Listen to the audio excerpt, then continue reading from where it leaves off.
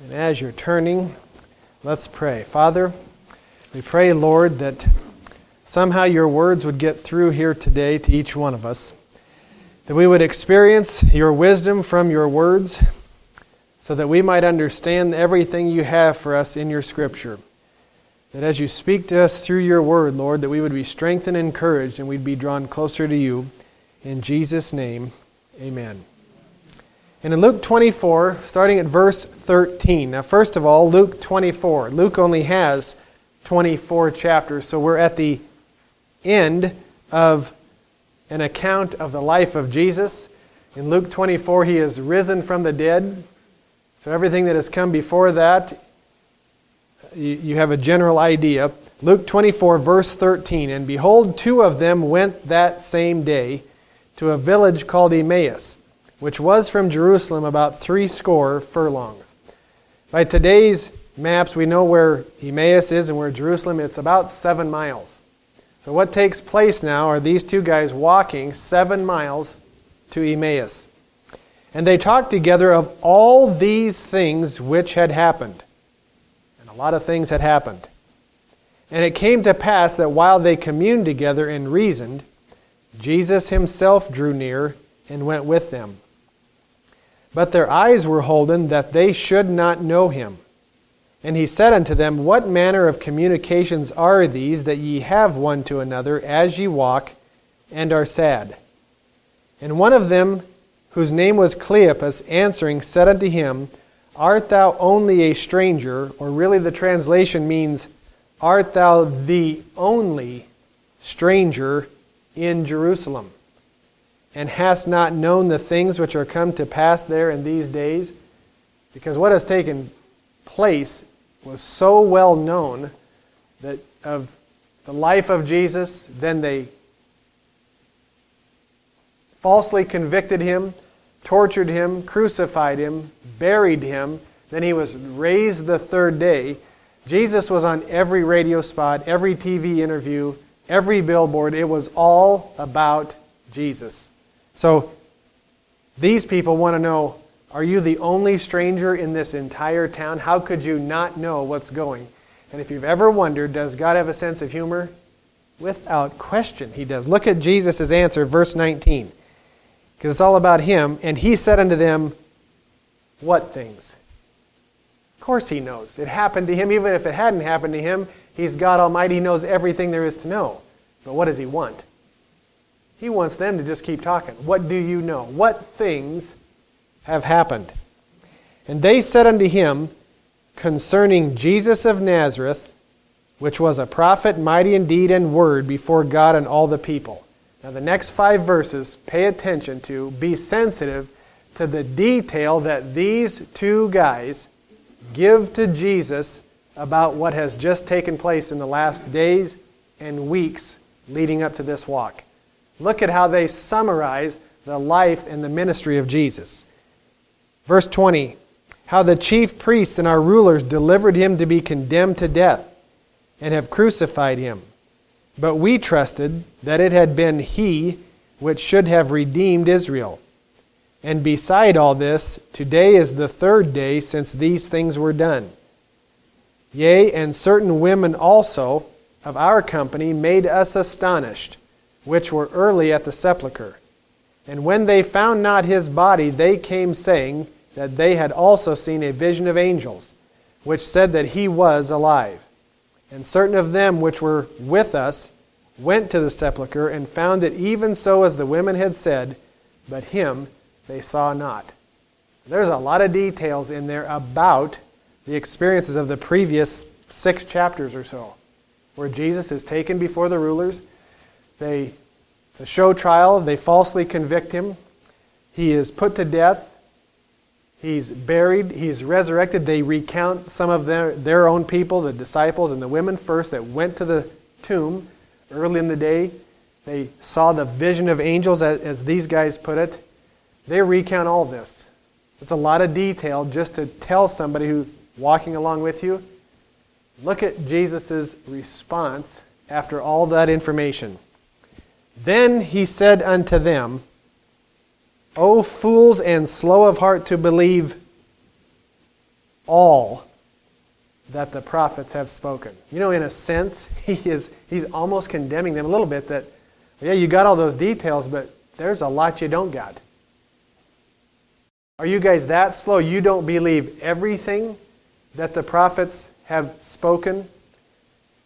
And maybe I guess I forgot to say the title of this, Jesus on every page. Because what Jesus then says, verse 26, ought not Christ to have suffered these things and to enter into his glory? And beginning at Moses and all the prophets, he expounded unto them in all the scriptures the things concerning himself. This is remarkable. I often think, I'm a big, I grew up in the 80s, and the movie Back to the Future kind of grabs my imagination. If I could go back in time in the Bible, this would be one time. I would want to hear what exactly Jesus did when he expounded in all the scriptures the things concerning himself. Now remember, it's a 7-mile walk. This story tells us when they get to the end of the 7 miles, they're still chatting. Jesus is still talking to them. They break off. They want to go into where they have reached their destination. The Bible says Jesus was going to keep on going. He has a lot to expound. See, he's on every page. And not just where we use his name in the New Testament, Jesus of Nazareth. He's all throughout the Old Testament. And this is fascinating.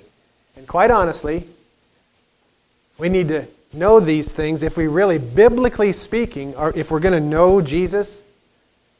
It seems like Jesus draws attention to us, the reader, to these two guys walking with him. He draws attention about himself to where? Or where does he glean information from? If he points people to learn about him, he points them to Moses and all the prophets. What is that? Do you have a visual picture? When someone says Moses and all the prophets, the Old Testament. The book of Moses, the books of Moses is what they used to call the first 5. Genesis, Exodus, Leviticus, Numbers, Deuteronomy. And then all the prophets. There's a bunch of those, a lot of tiny little ones that we don't even pronounce their names right. The Bible says he went through all of that to tell these guys, yeah, that was me. What goes through your head when you hear about that? When you picture Jesus walking in sandals for 7 miles telling these guys, what stories do you think he went to? As Bible believers, we kind of study the Bible. We spend 1 day a week in here studying it. There should be some things that pop into our head. Now, there are some very subtle things in the Scriptures that it takes somebody who has spent a good deal of time learning about it, piecing it together, but there's some major stuff.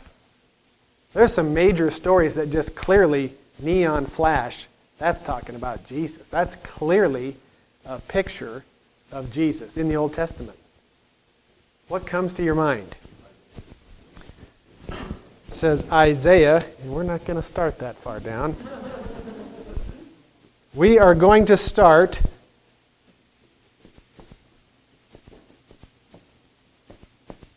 turn to Genesis chapter 3. Genesis chapter 3. We'll mention that, yes, Isaiah is a great response. We'll do a little bit of maybe chronological order here, because let's just go through and see if we can't paint a little bit of picture, because you guys know me. I love looking at the plan of God, how he put all this together.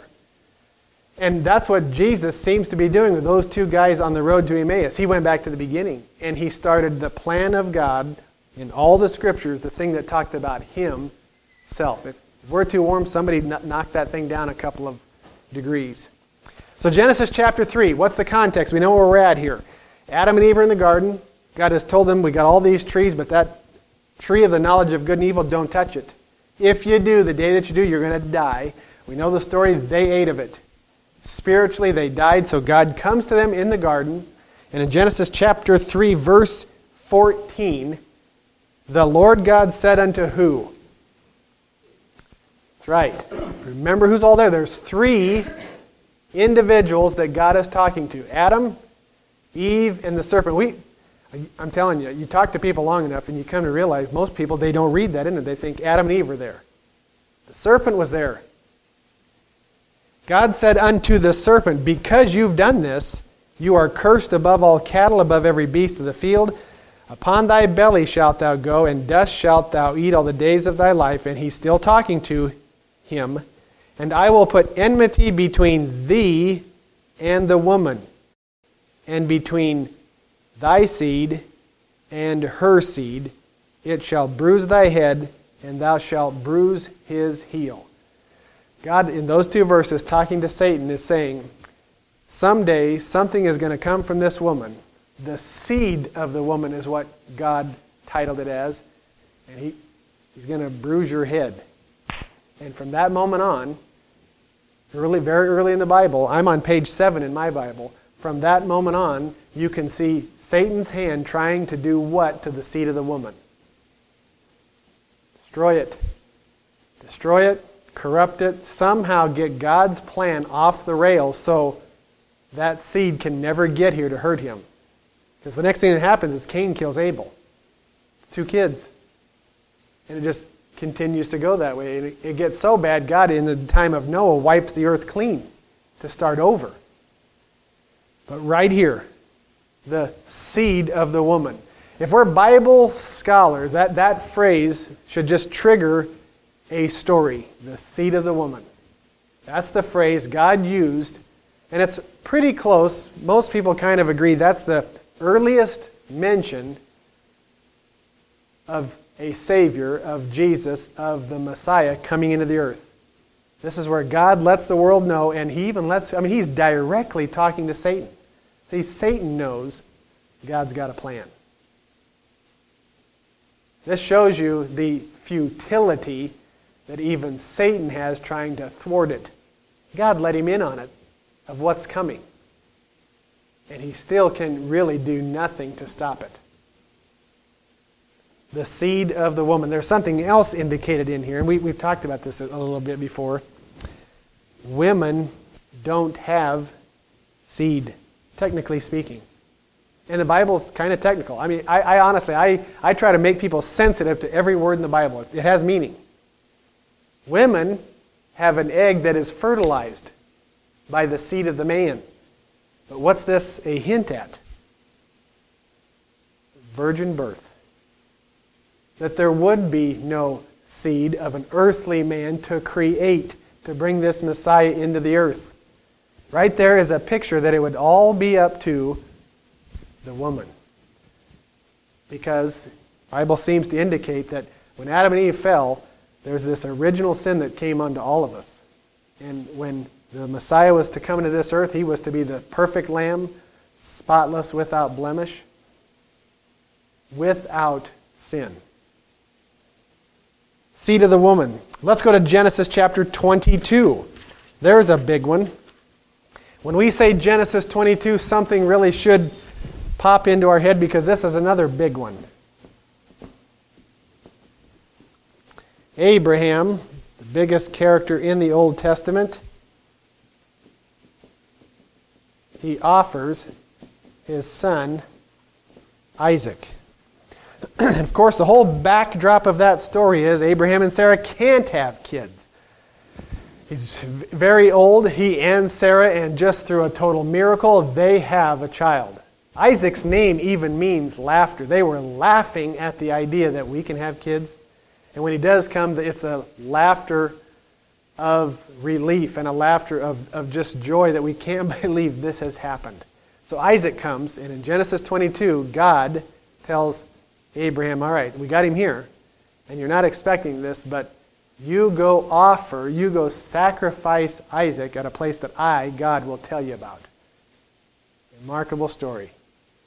I never thought we'd get to this point, but here in the last year of my life, I've read in some publications, in some Christian circles, the people of the Christian faith, they say they hate this story. Because it's God condoning child sacrifice. Of course not. That's not the point of this story, because we know what happens here, don't we? Abraham goes up there, and he has a knife. And before they even get to that point, Isaac's looking around. The son, he says, Dad, we have the fire, we got the knife, we got the wood. Where's the sacrifice? What animal are we going to sacrifice? And that's in verse number 8. Abraham says, my son, God will provide himself a lamb for a burnt offering. Now see, if you're a good English student, there's a couple ways to read that. God will provide himself a lamb. You could take that as he's going to give Isaac and Abraham a lamb to sacrifice. There's another way that English reads. God will provide himself as a sacrifice. That's contained in that language. And what you'll learn when you really study this story, Abraham figures something out. When it's all said and done, he knows he's acting out a future event, a prophecy, a picture of what? A father sacrificing his son. It's amazing. This Abraham, what a story here. So in verse 9, they came to a place which God had told him of. It was a specific location. And we could go through biblically if we took about 7 extra minutes, and we could show that this is the same place where Jesus' cross. Same mountain. Because it tells us, in the early part of this, it's the land called Moriah. You keep going through the Old Testament, and when David is going to build the temple that Solomon builds, it tells us it was on Mount Moriah. And when you get into the New Testament, you keep tracing that word. It's a little hill in Jerusalem where the cross of Jesus, that means that he was sacrificed, the same place that this story takes place. So, verse 10, Abraham stretched forth his hand, took the knife to slay his son, and the angel of the Lord called unto him out of heaven and said, Abraham, Abraham, and he said, Here am I. And he said, Lay not thy hand upon the lad, neither do thou anything unto him, for I now know that thou fearest God, seeing thou hast not withheld thy son, thine only son, from me. Now here it is. Abraham lifted up his eyes. He looked, and behold, behind him a ram caught in a thicket by his horns. And Abraham went and took the ram and offered it for a burnt offering in the stead or in place of his son. What's that a picture of? That's a picture of Jesus dying in the place of you and me and the person sitting next to you. The picture of substitution. Somebody, mankind, and Isaac is the son. It's a picture of mankind having something take the place on that sacrificial altar. And now after hearing that, after learning this, look at verse 14. Because of that, Abraham called the name of that place Jehovah Jireh. Now that means provider. Provider of what? It is a provider of everything, and in this specific case, he's providing a sacrifice that pays for everything. That blood sacrifice. Look at what Abraham says. He named it that. Why? As it is said to this day, in the mount of the Lord, when will it be seen? It says it shall be. Is that present? Future? That's future. Abraham named the place Jehovah Jireh because he's saying that in the future, it's going to be seen right here. See, that gives, it's an eye-opening discovery right there of the mind of Abraham. He now knows. He knows that what he is acting out, even though I'm sure he was very nervous at the time, now that it's over and he sees this ram, it's a substitution. He's going to go into the place of my son. He now knows this is a picture of what God is going to do someday. And not only that, he's going to do it on the very same spot. Remember why we're going here. Jesus said he taught those disciples all the things in the Scriptures concerning him. That's what this is a picture of. Let's go back to the New Testament, go to John chapter 8. John chapter 8, because there's just a little more evidence we need to throw into the pot here by the words of Jesus about that story we just read. If they didn't turn that temperature down, knock it down a couple degrees. John chapter 8, and look at verse 56. Jesus having a heated discussion with the Pharisees of his day, and here he says, "Your father Abraham rejoiced." He was happy. He was thrilled to see my day. Now think of that. Abraham was 2,000 years prior to Jesus, and he didn't live the length of Methuselah plus another 1,000 years. He died way back then. He was only 175 years old when he died, only. But it was way back then. Just 2,000 years later, Jesus comes along. He says, Abraham saw my day. Well, when was that? When did Abraham visually see Jesus' day? When he was up on that mountain. And it says he named that place that God's going to provide, because in this mountain it shall be seen. That Abraham, he went to his death knowing quite a bit about the plan of God. Can you see that? Even he knew God's going to act this out himself. He said God will provide himself a lamb. And boy, did he ever. The Lamb of God. Let's go to Exodus chapter 12. Exodus, chapter 12.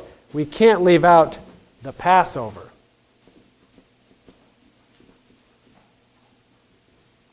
Now, of course, this is by no means an exhaustive list. We're just trying to hit maybe some of the big ones. And we're studying maybe what Jesus might have went through the Scriptures with those disciples on the road to Emmaus. Exodus chapter 12. And what's this story? Moses has been sent back to Egypt to bring the Israelites out of slavery and out of bondage. He didn't even want to go. He said, I can't speak very well. There's no way I'll do it. Pharaoh is not going to listen to me. And God convinces him with some signs. And he says, take Aaron, he'll be your mouthpiece. Moses goes back, and God works these amazing miracles that no other human beings in the history of planet Earth have ever seen than what the Egyptians, the Israelites, and Moses and Aaron saw back during this time. The 10 plagues. The water turns to blood. It rains hailstones of fire. There's the plague of lice, the plague of frogs, the plague of darkness. It just kept going on and on. Nobody had seen anything like this. One of those would have scared all of us into doing anything God said. But the Bible tells us he hardened Pharaoh's heart to make sure that he could pour it all out. He didn't want Pharaoh just to say, I give up, take him. He wanted to show, the Bible says, his mighty hand. And so they saw amazing stuff. But the last one, the last plague is this, Exodus chapter 12. Verse 1, the Lord spake to Moses and Aaron in the land of Egypt, said, this month shall be to you the beginning of months. Verse 3, speak unto you all the congregation of Israel, saying, in the 10th day of this month, take to every man a lamb, according to the house of their fathers, a lamb for a house. Verse 5, your lamb shall be without blemish, a male of the first year. And he goes on to give these instructions. And here we are, we're back to that image again that we just had with Abraham and Isaac. They took a ram that was caught and they sacrificed it.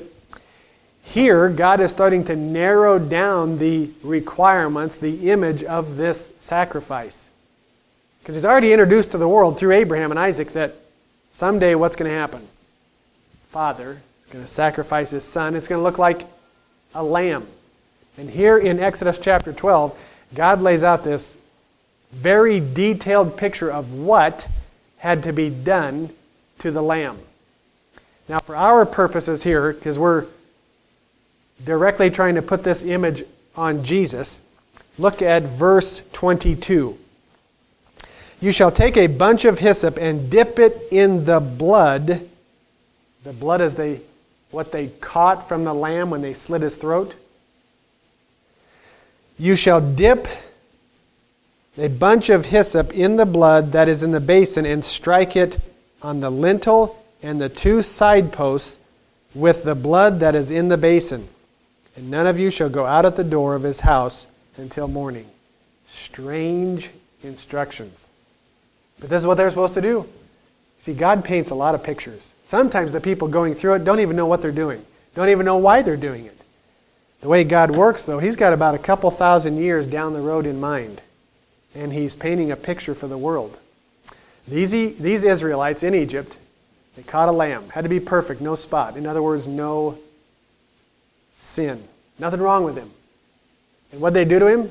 Just pet him? Just feed him? No. They killed it. And they caught the blood, and it's very specific, it's blood. Take the blood and they put it on the doorposts. And then once you did that, stay in your house. Specifically, don't leave it. Stay underneath the blood. And the instructions were, verse 23, here's why. For the Lord will pass through to smite the Egyptians.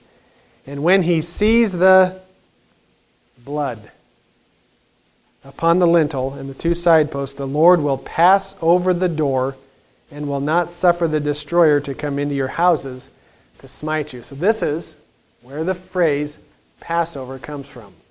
That the death angel arrived at a house, and as long as the door was covered in blood, the death angel passed over it and went to somebody else. And he kept doing that until he found a house that had no blood on it. No lamb's blood. And what happened in that house? The firstborn, the oldest in that house, died.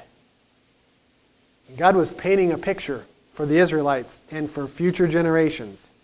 What protects you? What saves you? What does God look at when He sees us? He's searching for something. Has blood been applied to our life? This is why Jesus wasn't strangled. It's why He wasn't poisoned. It's why He wasn't pushed off of a cliff. It's why He wasn't starved to death in a cell. Blood had to be shed. It was a picture for thousands of years in the Old Testament, so that the people that saw it would recognize, I know what's happening there. That lamb being slain, his blood being splattered, we're supposed to apply it to us. So this is what happened in this time in Exodus chapter 12. The death angel that night went through, and all of Israel had blood on their door, and they were miraculously protected. But all Egypt was the last straw. They went to Pharaoh, their leader, they begged him, they said, you get these people out of here, or their God will kill every one of us. And they ended up begging the Israelites to leave. It's quite a turnaround. And when Israel left, they were not sick. They took a lot of the jewelry, the money of the Egyptians. They plundered them, and they left with everything. They were slaves one day, and the next day, because of what? Lamb's blood. Everything had been made whole. What a picture. Now, how long was Israel supposed to do that? Because God, after giving them these instructions, He says, you do this forever throughout your generations. So, this is page 95 in my Bible. Count how many pages you have to go to get back to Luke, say, 21. Luke 21, New Testament, Luke chapter 21. I have to go through about 1,200 pages of Bible history. A lot of things happen. A lot of time has passed. 1,600 years. And what's taking place in Luke chapter 21, look at Luke chapter 22. Now the feast of unleavened bread drew nigh, which is called what? The Passover. So what are they doing in Jesus' time? They're still doing exactly what God taught them way back in Egypt. They're sacrificing the Passover lamb. And of course, you remember, Jesus tells his disciples, because the disciples say, Master, where should we eat the Passover tonight? They're good Jewish guys. They know tonight it's the Passover. They do it on a specific day. We've got to do it.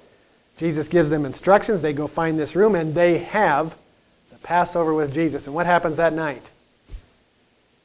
Jesus is betrayed. He's arrested. And the next day, he's killed. Same day, the same time, the priests are killing the Passover lamb in the temple. It's no coincidence. When Jesus tells those guys on the road to Emmaus, that whole Old Testament spoke about me. It was a picture of me. Even in their lifetime, he can point to. Remember last week, the Passover was killed. That was me, boys. You keep reading in your New Testament, and Paul tells us in 1 Corinthians that even Christ is our Passover, and he's sacrificed for us. This is why we don't do a Passover sacrifice. Jesus fulfilled that stuff. I mean, if you really did it and you thought you were trying to apply God's law, you would be saying, well, Jesus' sacrifice wasn't good enough for me. So, we look at the pictures that we have throughout our Old Testament. Seed of the woman, God says someday something's coming from him. You have the story of Abraham offering Isaac. It's a father offering his son as a sacrifice, and there's a substitution up there on that mountain. The ram gets put on the altar instead of the son, the person. The Passover story in Exodus, it narrows down even to the exact requirements of what had to be done to that sacrifice. You know, there were things they couldn't do to that sacrifice. You couldn't break a bone of it. You couldn't leave any of it until the morning. You know why? This is what happened to Jesus on the cross. The Bible specifically tells us they came, the soldiers, the Roman soldiers, they were going to break his legs to make sure he was dead on the cross. And the Bible stops to say they didn't break his legs so that the scripture might be fulfilled, a bone of his shall not be broken. Because that's what happened here. Back in Exodus. Nothing's left overnight. They went and took Jesus down off the cross. They got him off of that thing. He fulfilled. He was an exact picture of the Passover lamb. Let's go to Numbers chapter 21. This is a strange one.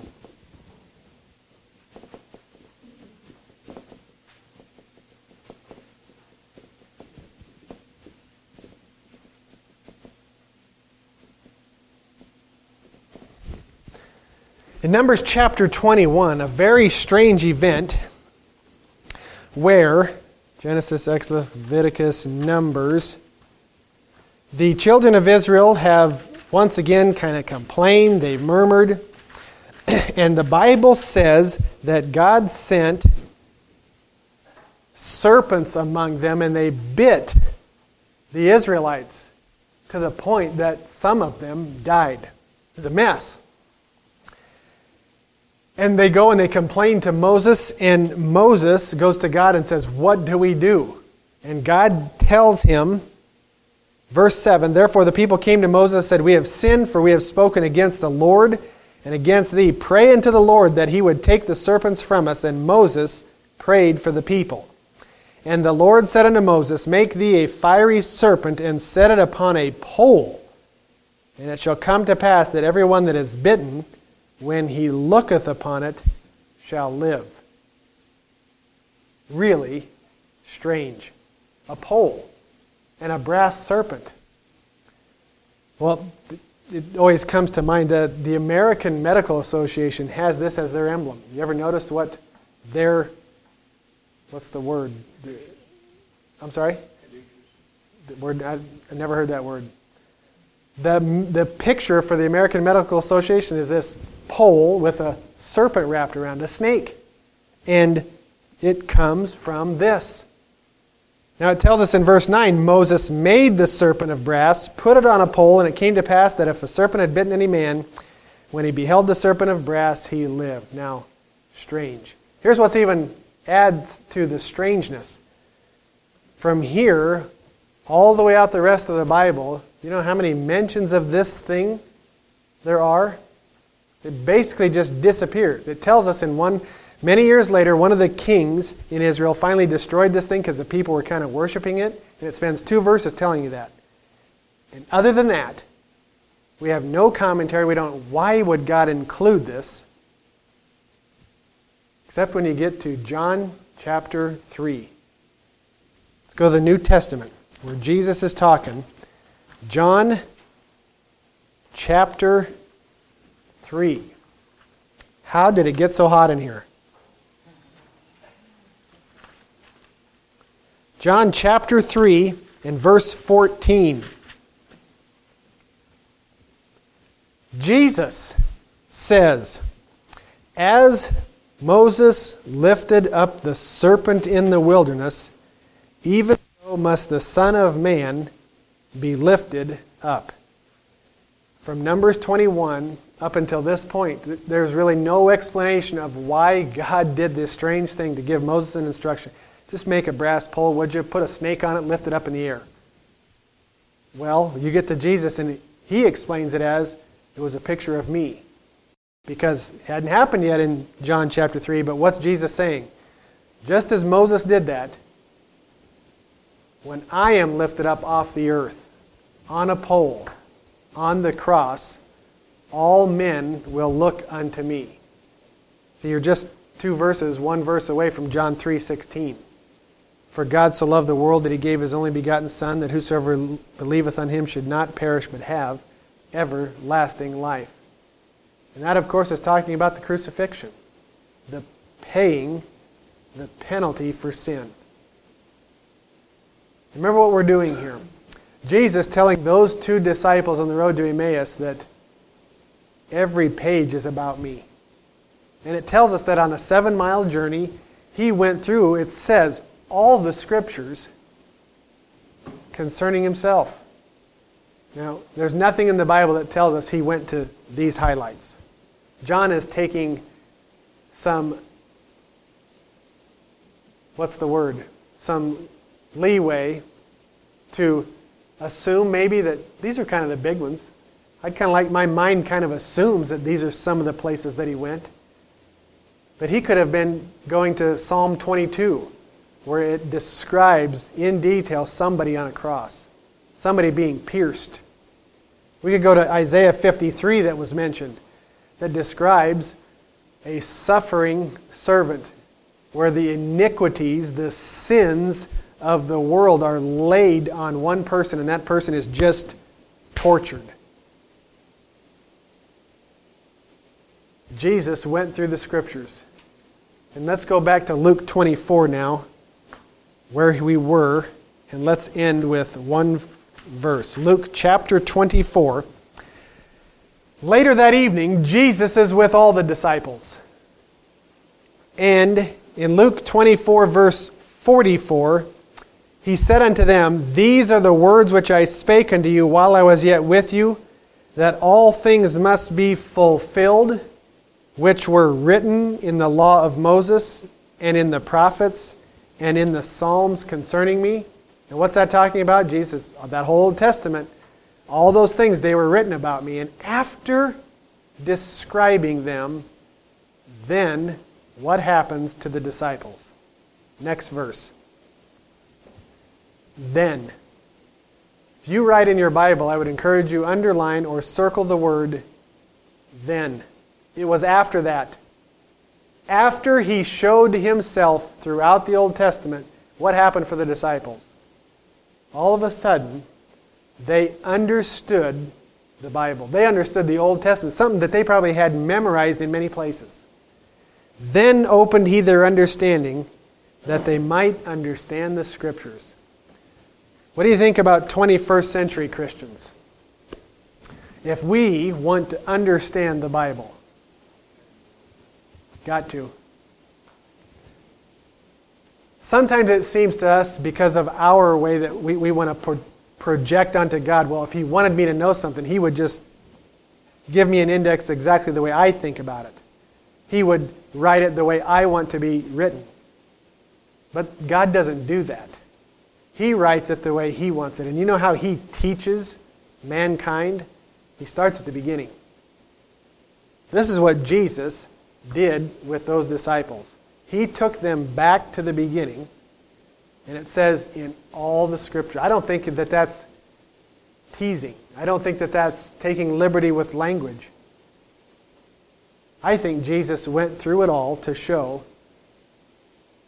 this is where I was in the Scriptures. And the Bible says then, now all of a sudden these disciples who had been with him already 3 years, they ate with him, lived with him, listened to him teach, they didn't get it then. The Bible tells us that they didn't understand the whole idea of him dying for sins, being resurrected the third day, even though Jesus had told them it was coming. When did they understand? They understood the Scriptures when Jesus took them back from the beginning and showed them God's plan in action. Pictures of substitutionary death, pictures of someday something coming through the seed of the woman probably, coming down to the picture of the Passover where a lamb has to be sacrificed for people, that blood has to be shed. His own testimony, the serpent in the wilderness, just as Moses lifted it up, I've got to be lifted up. He almost always took the reader's attention back to an Old Testament story, showed him where he was, and then brought it forward of, this is why I'm doing what I'm doing. You guys know this, it's a pet peeve of mine for church folk to say, well, we don't need the Old Testament. Or to say something like, I don't worship the God of the Old Testament, I just follow Jesus. So what we want to be sensitive to is this idea. We put a break between the Old and New Testament, but God really doesn't. They explain each other. It's really ridiculous to try to look at one half of it and get to know God that way. You can't. You can know some things about Him. You're not going to biblically know our God without knowing both the beginning and the end. And I will tell you, as for one, to me it's fun to learn, to have it kind of revealed God's whole plan. That Old Testament stuff, some of it is very strange the first time you read it. But then if you keep reading, and you keep reading, that serpent on the pole, that's exactly what would happen to Jesus being lifted up off the earth. When it starts to make sense and you put it all together, you get such an appreciation for it.